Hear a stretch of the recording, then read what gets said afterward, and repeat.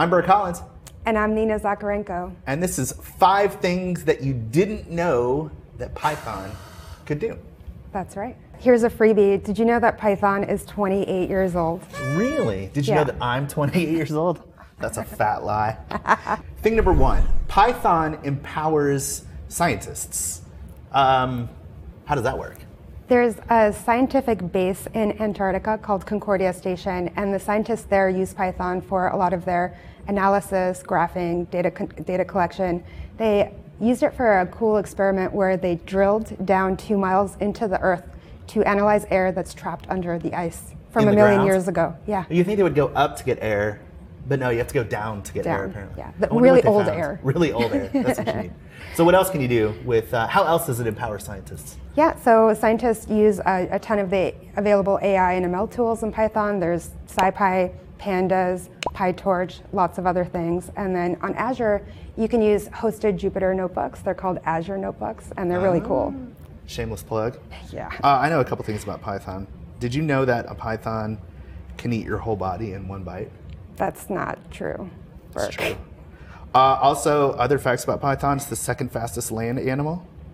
That is also not true. It says so right here. Those are Burke facts, not real facts. It's on the internet, so it's true.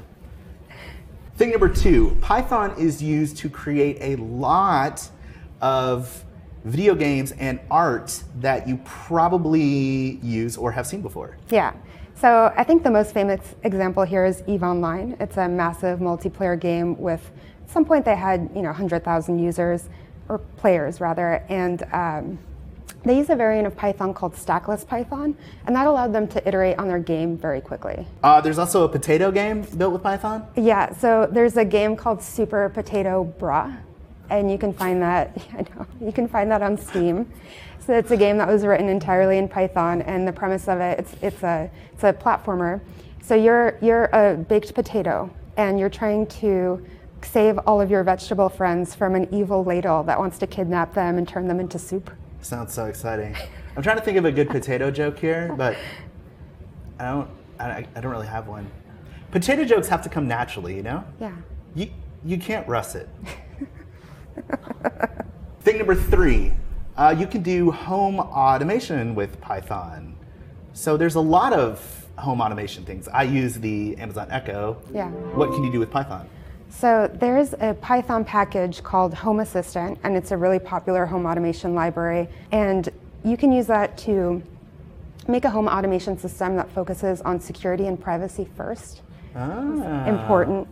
Are you saying that me talking to my Home Assistant isn't private? I tell Alexa all my darkest secrets. I just sit and talk to it. Oh boy.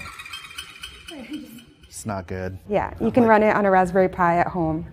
Oh, okay. Yeah. And then it's all contained inside the walls of your house. Right, and you can connect your IoT vacuum cleaner and your IoT light bulbs and your IoT rice cooker.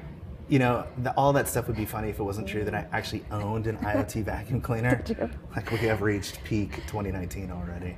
Oh man, Burke. Sadness. Yeah. All right, do you want a Google cluster? Yeah. This is the original. It's got peanut, caramel, marshmallow, nougat, and Python. Is this your favorite? It's everybody's favorite. It's so delicious. Oh, it's very messy. It is very messy. Also, there's like 10,000 calories in one of those, so you don't need to eat again. Well, much like a snake, you're good for a month. Thing number 4, scaling. Python scales, and how do we know that? Well, Instagram runs Django, which is a Python web framework, and Instagram has 1 billion users. Yeah. There's a few people that use Instagram. Yeah. I am not one of them, by the way, but I've heard of it. Aww, there's a pug playing with a football. It's a puppy.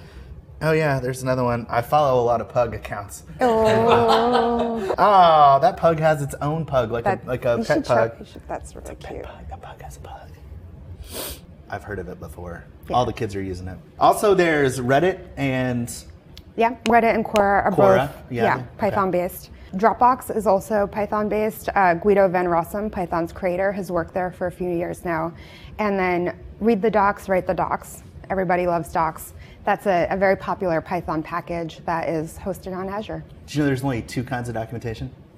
What are they? It's the kind people don't read and the kind they complain about. Thing number 5, hardware. You can run Python on hardware. That's right. That'd be like 2x4s and hammers. Yeah.